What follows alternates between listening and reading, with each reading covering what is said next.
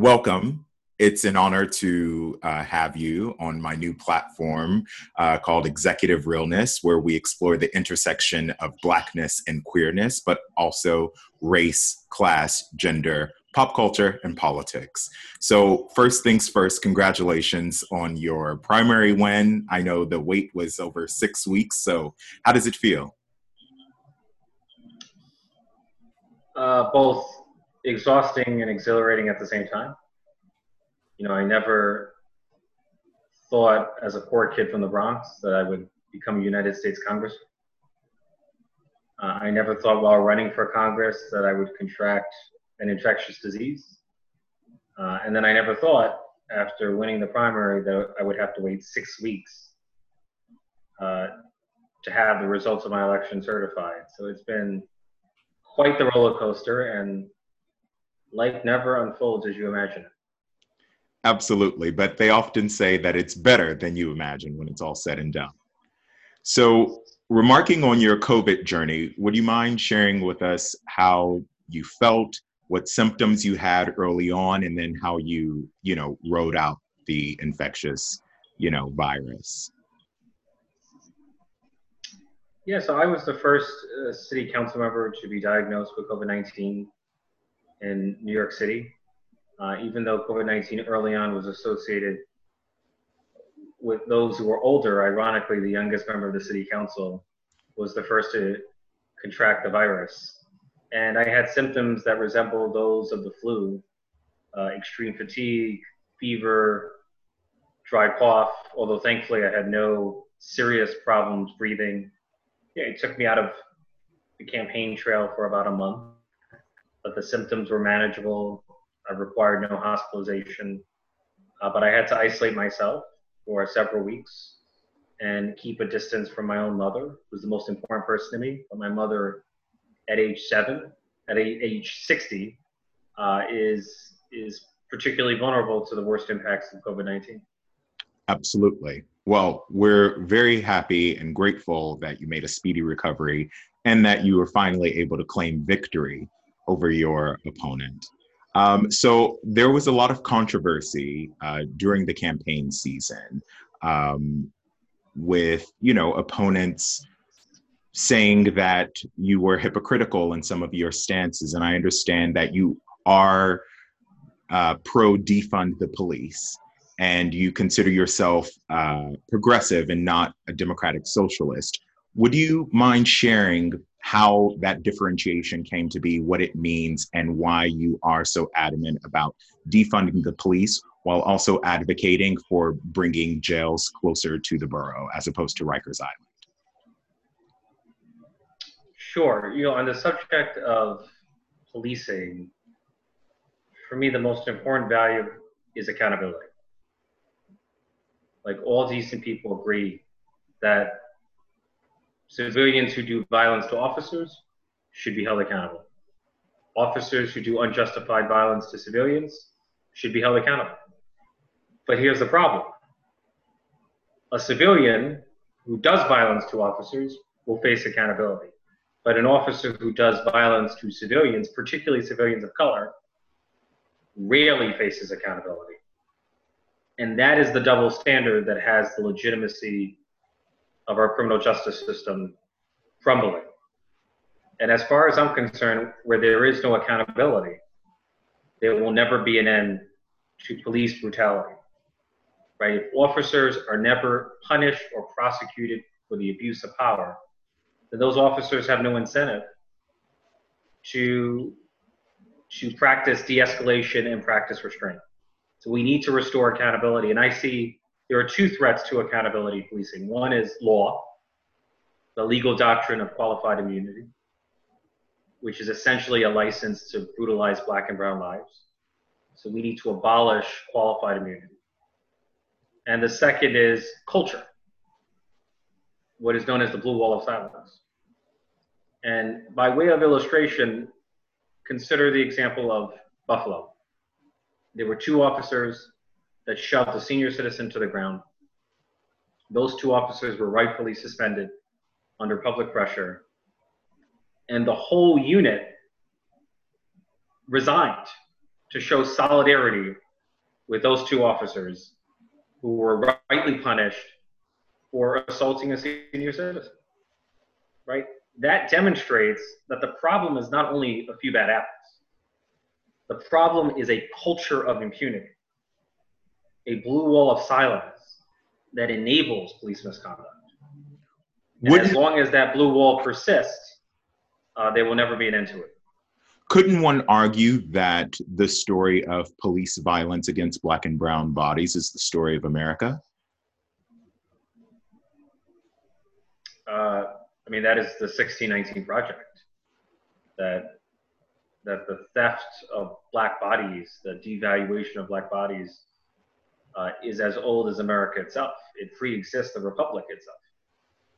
Absolutely. I think COVID-19, but it's not only inequalities in policing. COVID-19 has laid bare the deeper racial inequalities that date back to 1619. Absolutely. And that's why we have to approach governing through the lens of historical racism. Now, do you see defund the police in that movement and holding police forces across the country accountable the way that civilians are held accountable, getting rid of that double standard, as you say? Do you see that as a mutually exclusive issue from the abolitionist movement in terms of getting rid of prisons? I'm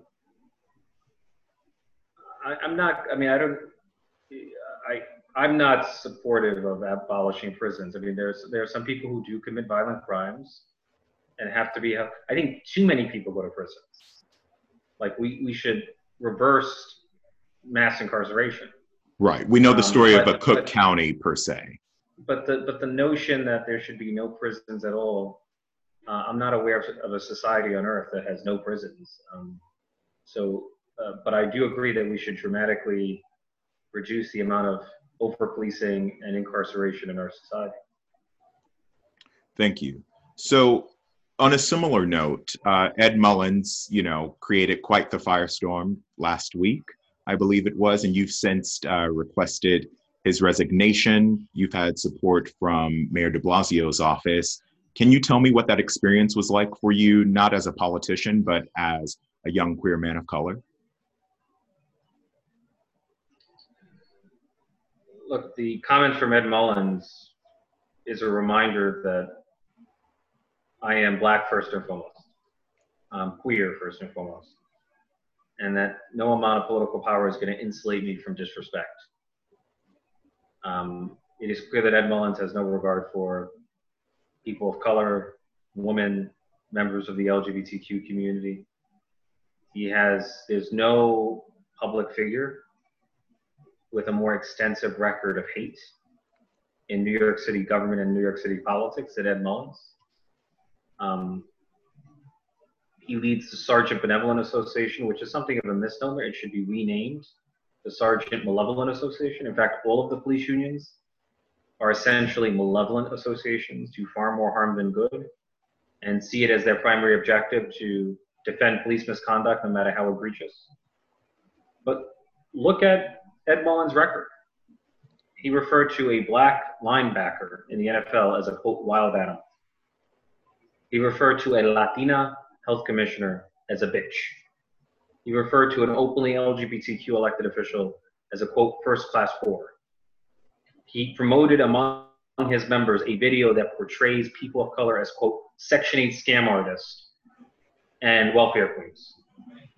Absolutely. He appeared on Fox News with a mug that bears the image of Qanon, which is a far-right conspiracy movement that traffics in anti-Semitism. He has threatened violence against the mayor himself. He has invaded the privacy of the mayor's daughter.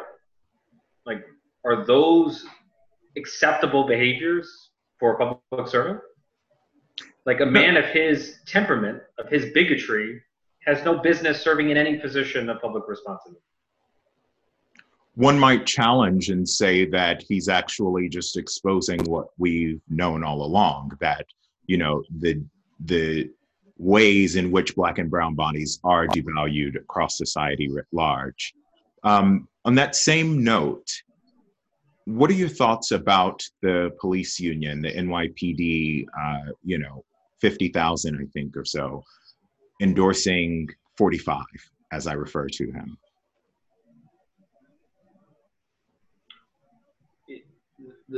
All the police unions have become a poisonous force in New York City politics.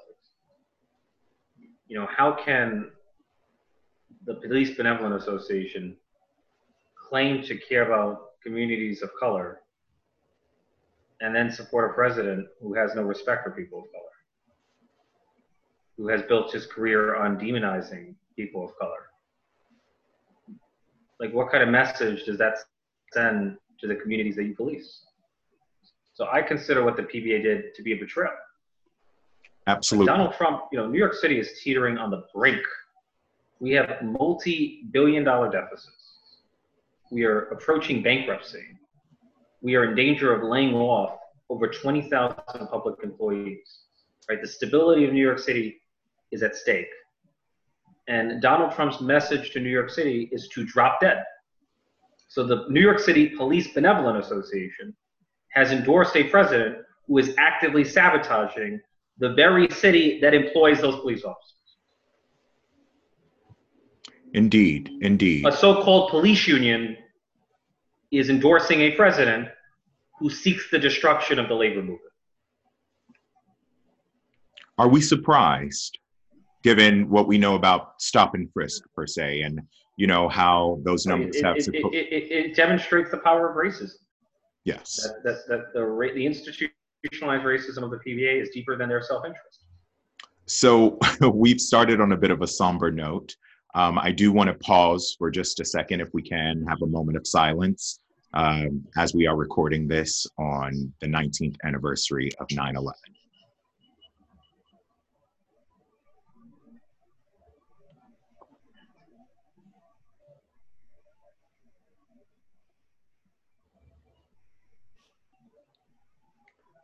Thank you. So, yes, we know about stop and frisk. We know about the disparities for communities of color as it relates to both COVID and over-policing of communities.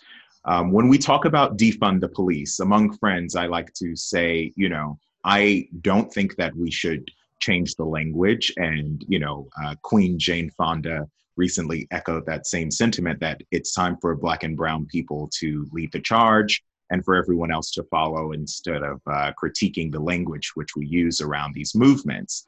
However, as I've been saying to friends, around Zoom dinner tables, what if we called it community investment? And I know that's something near and dear to your heart. Can you speak to me about affordable housing, as well as your championing for the reopening of indoor dining, I think at 25% as of September 30th, correct? Yes. The central cause of my life is housing. I would not be where I am today were it not for affordable housing, public housing, and the stability it gave me and my family. But public housing in New York City has been so savagely defunded by the federal government that it has $40 billion worth of capital needs. And so I grew up in public housing, living in conditions of mold and mildew, leaks and lead, without reliable heat and hot water in the winter. I know what it's like to be abandoned by the federal government. Right? There are asthmatics who are living in molded conditions, who are struggling to breathe in their own homes. Right? There have been senior citizens who were freezing in their own apartments during the cold of winter.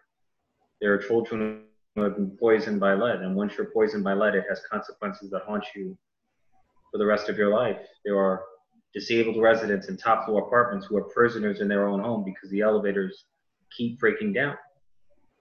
That's the impact of systemic racism. That's the impact of federal disinvestment from communities of color. And those are not only problems that I've studied as a policymaker, those are struggles that I've lived in my own life. So we need to fundamentally reinvest in affordable housing in general and public housing in particular, and give people the decent and dignified housing that they deserve. You know, the South Bronx has one of the highest concentrations of public housing in the United States. It's said to be the poorest congressional district in America. But COVID-19 has shown that the South Bronx is the essential congressional district of America. It's the home of the very essential workers who put their lives at risk on the front lines so that most of us could safely shelter in place. And we owe it to those essential workers to give them a fighting chance at a decent life, to create a social safety net that establishes both health and housing as human rights. So for me, you know, housing is the foundation on which you build a better life for yourself and your family. You know, there are 60,000 people in the New York City municipal shelter system, a third of whom are children. So there are children in New York City, in the wealthiest city in the world, who have never known life outside of shelter. That is a scandal. That is an indictment of who we are as a society. And what was it last week? It was just announced that the hotels that had temporarily been converted into, you know, shelters for the overflow during COVID-19, they're being displaced from those hotels, I understand, across Manhattan. I don't know. I know that the latest controversy is historically shelter sightings have been overwhelmingly concentrated in communities of color. And DHS cited a shelter in the Upper West Side, only to agree to relocate it under political pressure, because, you know, wealthier, whiter neighborhoods can afford fancy lawyers who prevent or react against shelter sightings in certain neighborhoods. So that has been, as far as I know, that's been the main controversy surrounding homelessness at the moment. Let's lighten the mood for a second. Take me back to, you know, young Richie. Let's say your teen years. I know you went to Lehman High School, is it? I did. Another famous alum, Cardi B, I saw you tweet out earlier this week. Same campus. Different schools, but same campus. So we went to different schools within the same campus. Okay, wonderful. So, and then from there, you briefly attended NYU. Would you mind walking us through that journey? Sure. So when I was in high school, I was the captain of the law team. I was actually, when it came to moot court, I was the best in the city. I led the law team 2 years in a row, and in both of those years, we won the citywide moot court competition, defeating the likes of Stuyvesant, Bronx Science, Brooklyn Tech, and Lehman High School has never won before then, and has not won since then. So that was the golden age of the law team, and you know, it was from the law team that I learned the ability to speak and write and think and read critically. It's where I developed my skills as a public speaker, because when you're arguing a case before a panel of judges, you're not simply reading from a script. You have to answer questions extemporaneously. Right? You're delivering an argument in the face of relentless, rigorous questioning from judges who know the subject matter as well as you do. And so that was great preparation for life and politics, which is heavy on public speaking. And during the moot court competition, I had an opportunity to argue a case regarding copyright infringement before actual judges of the Second Circuit Court of Appeals, which is one level below the Supreme Court. So to have that kind of experience as a poor kid of color from the Bronx was transformative, and it has had benefits that are with me till this day. Have you ever? When I arrived at NYU. Oh, no. Go on, please. Yeah, then when I arrived at NYU, I began to discover that I was struggling. I did not realize at the time that I was struggling with depression because I had no word for it. You know, when you're struggling with depression, it's tempting to blame yourself, to attribute what you're feeling to a failure of character or a failure of willpower. And so I dropped out of college. There were moments when I was abusing substances. My best friend died from a drug overdose. And I was struggling with a sexual identity crisis. And it became so overwhelming that there were moments when I thought of taking my own life. I felt as if the world around me had collapsed. So, now I'm I'm about to be a United States congressman, but 14 years ago, I was at the lowest point in my life. And then 7 years later, I became the youngest elected official in the largest city in America, and now I'm about to become a United States congressman. It's quite the feat. There's a sense in which, my story is the story of the Bronx. It's a story of struggle, but also largely it could be the story of America as well, right? Especially at the intersections of Blackness and queerness. If you don't mind, I would like to stay here for just a second more. I have somewhat similar experiences. I lost a very near and dear friend to depression and addiction as well. How did that manifest for you personally in terms of your own depression and then substance abuse, if you don't mind sharing? Yeah, I was using substances in the hopes of finding some drug that could free me from my pain, because my depression was crippling my ability to function. Like I could no longer think or move or exist as productively as I once could. Like I felt a heavy weight on my shoulders, and were not for the treatment that I was able to get, who knows whether I would be alive today. As a public official, I feel it's important for me to break the stigma and silence and shame that too often surrounds mental illness. There's a sense in which acknowledging your struggles with mental illness is a form of coming out. And I think as a queer person, my identity has taught me the need to come out and to be your most authentic self. And that has prepared me to come to grips with my struggles with depression. I take an antidepressant every day, right? That little drug enables me to function at my best. And I feel no shame in admitting it, because there are millions of Americans who struggle with depression like I do. And I want to give them hope that there's light at the end of the tunnel. Wonderful. Thank you. That's very powerful. In that same vein, how do we ensure that, one, we break the stigma around mental health and mental illness in communities of color?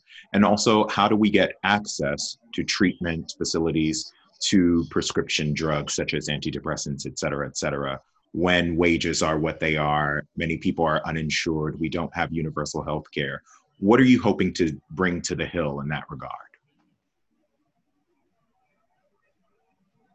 Look, there are some public goods that are so fundamental to our well-being that the government should guarantee it.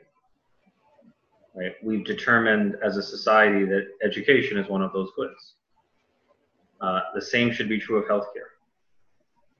Right? None of us can succeed in life without access to quality healthcare.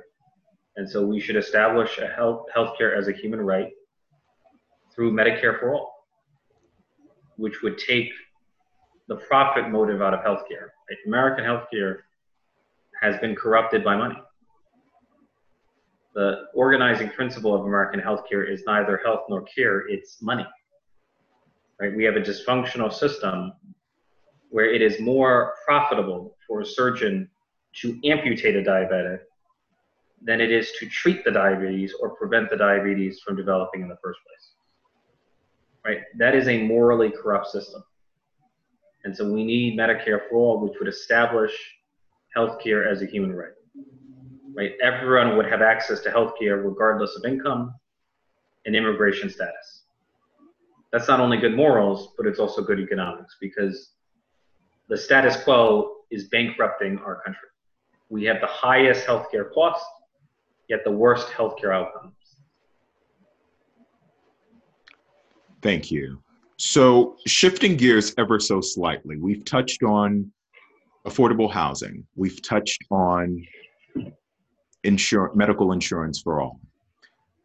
As it relates to all of those things coming together, right? The compounded interest, if you will, of education, of housing, of police reform, of real estate.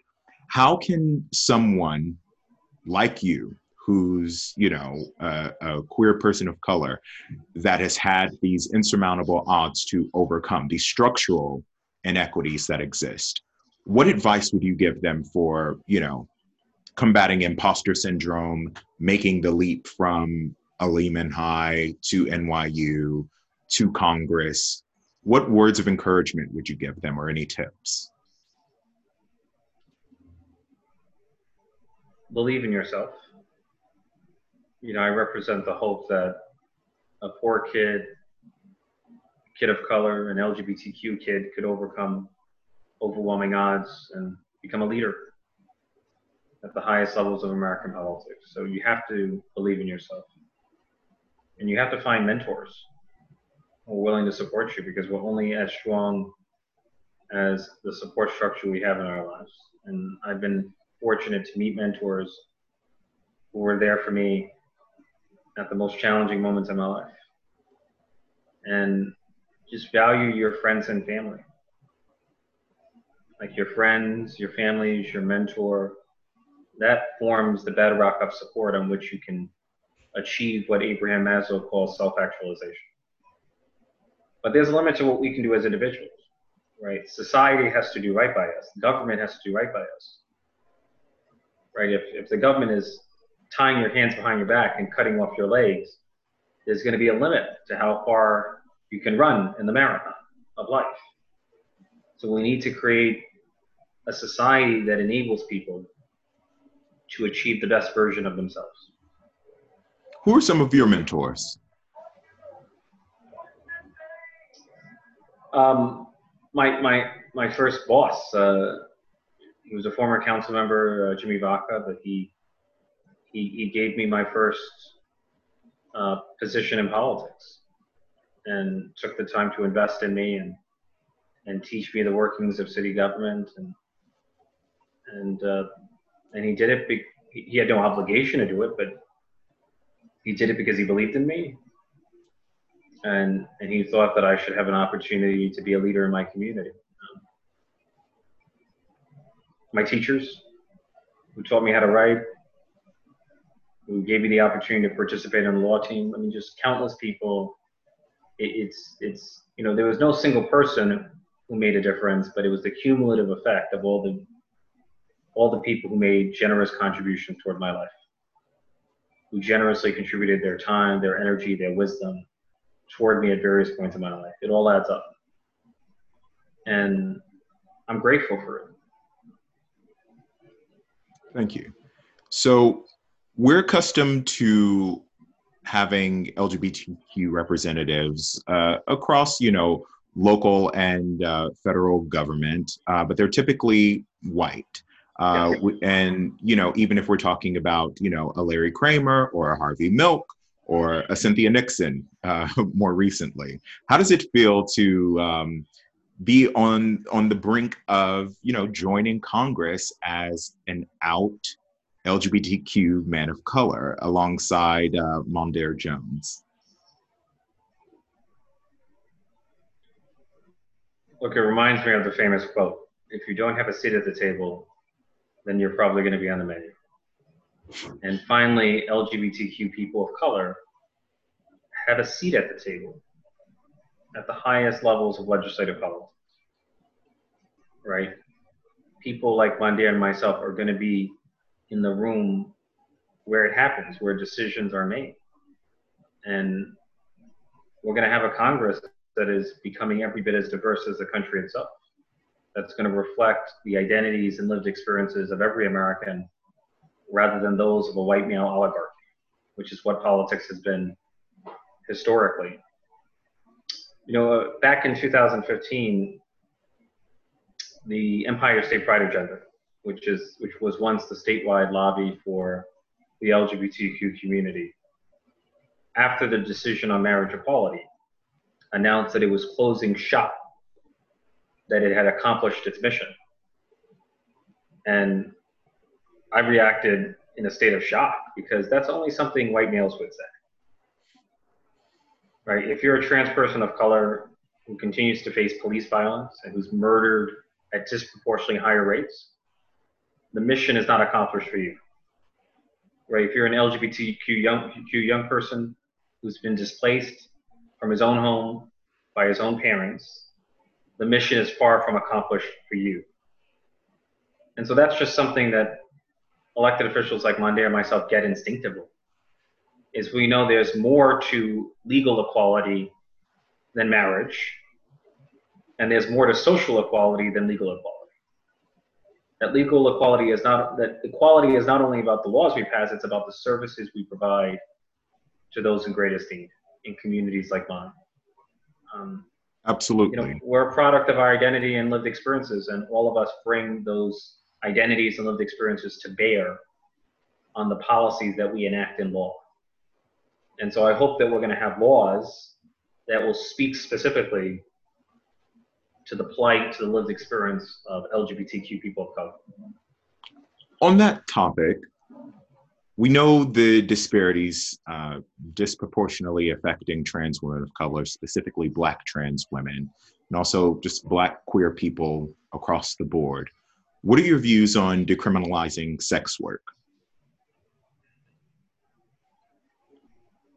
I'm in favor of decriminalizing sex work. You know, if people have to survive, and if people have concluded that, you know, as long as those people are not subject to exploitation, and those who do exploit should be held accountable.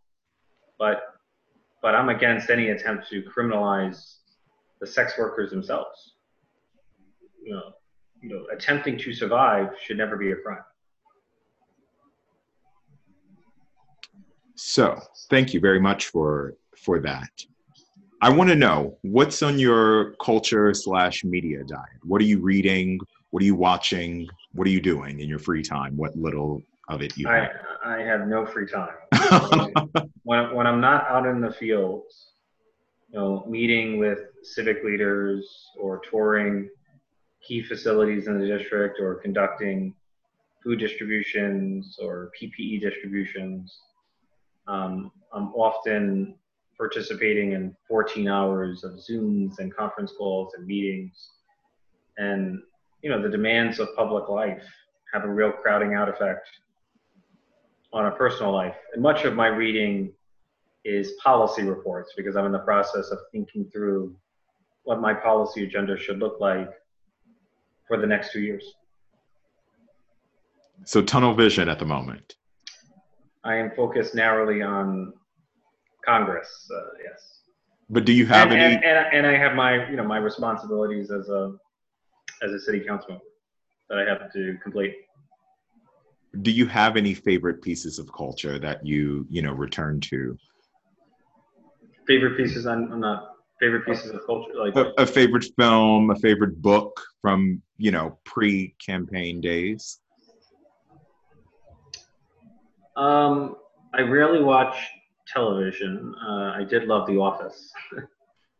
I think it's but I rarely watch television.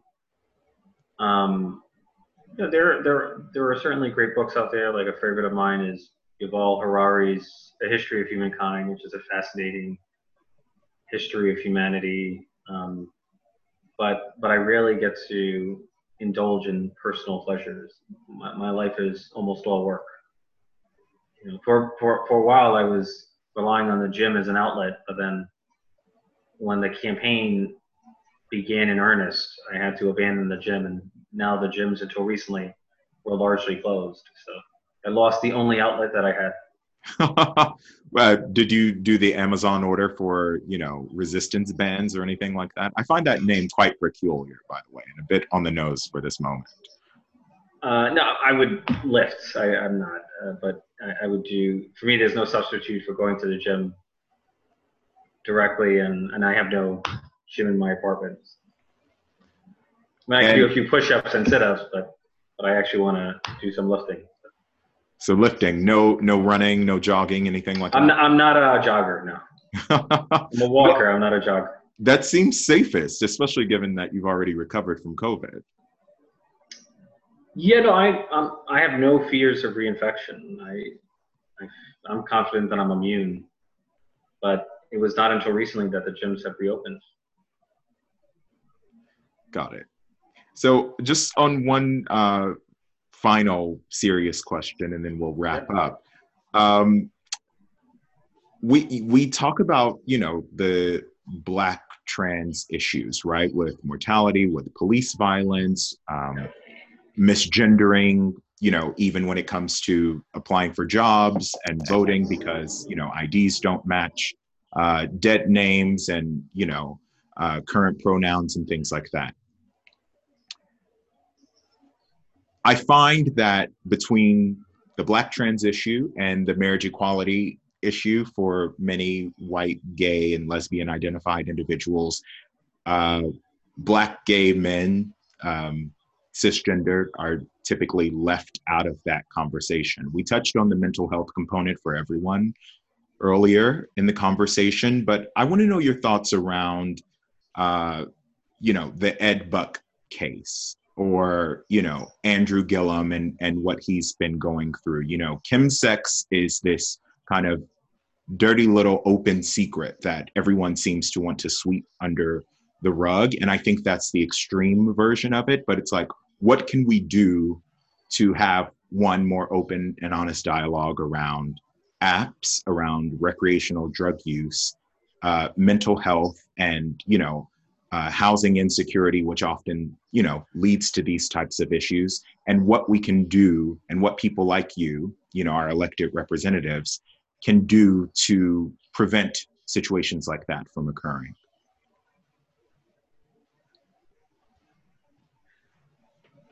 Well, the Andrew Gillum case is quite different from housing. Like my impression is that he's not housing insecure.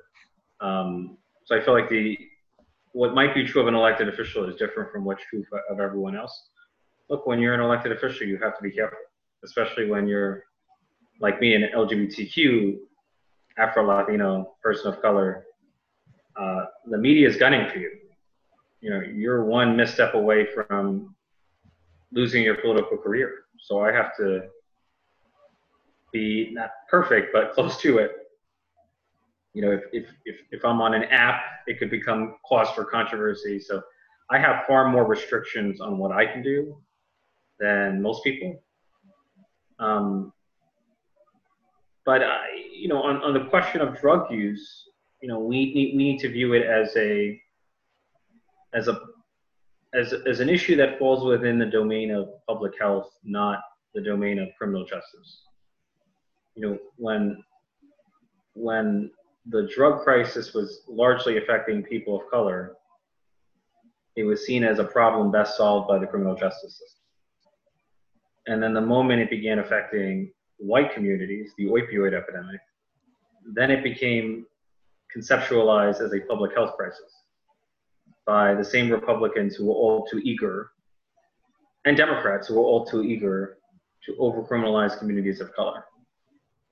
We ought to view substance abuse as a public health crisis for everyone, regardless of race. Absolutely. I mean, that hypocrisy, we see it with, the woman's right to choose and Planned Parenthood. So should we be surprised? To the depth of systemic racism.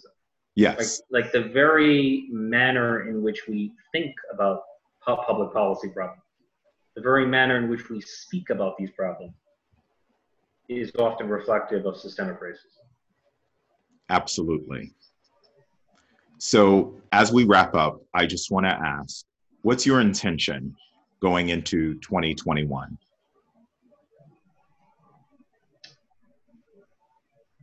To be the best congressman that I can be. I represent the South Bronx, which is ground zero for racially concentrated poverty.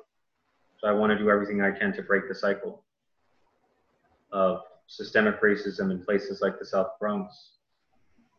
I'm cautiously optimistic that the Democratic Party is going to win the presidency and the Senate. And if we control all the levers of power in Washington, D.C., then we might have the makings of an FDR moment. We might have a once-in-a-century opportunity to fundamentally reinvest in America on the scale of the New Deal. Well, we have the opportunity. It's a matter of whether or not we'll seize the opportunity. We don't have the opportunity yet because Republicans are in charge of the Senate and the presidency, and that's a real barrier. But if the Democrats are in control, that matters, and people forget that matters, but it does matter. It would enable us to recover from COVID-19, fight catastrophic climate change, create the next generation of green jobs, create a genuinely comprehensive social safety net that guarantees a right to housing, a right to healthcare, and begin to address the root causes of systemic racism.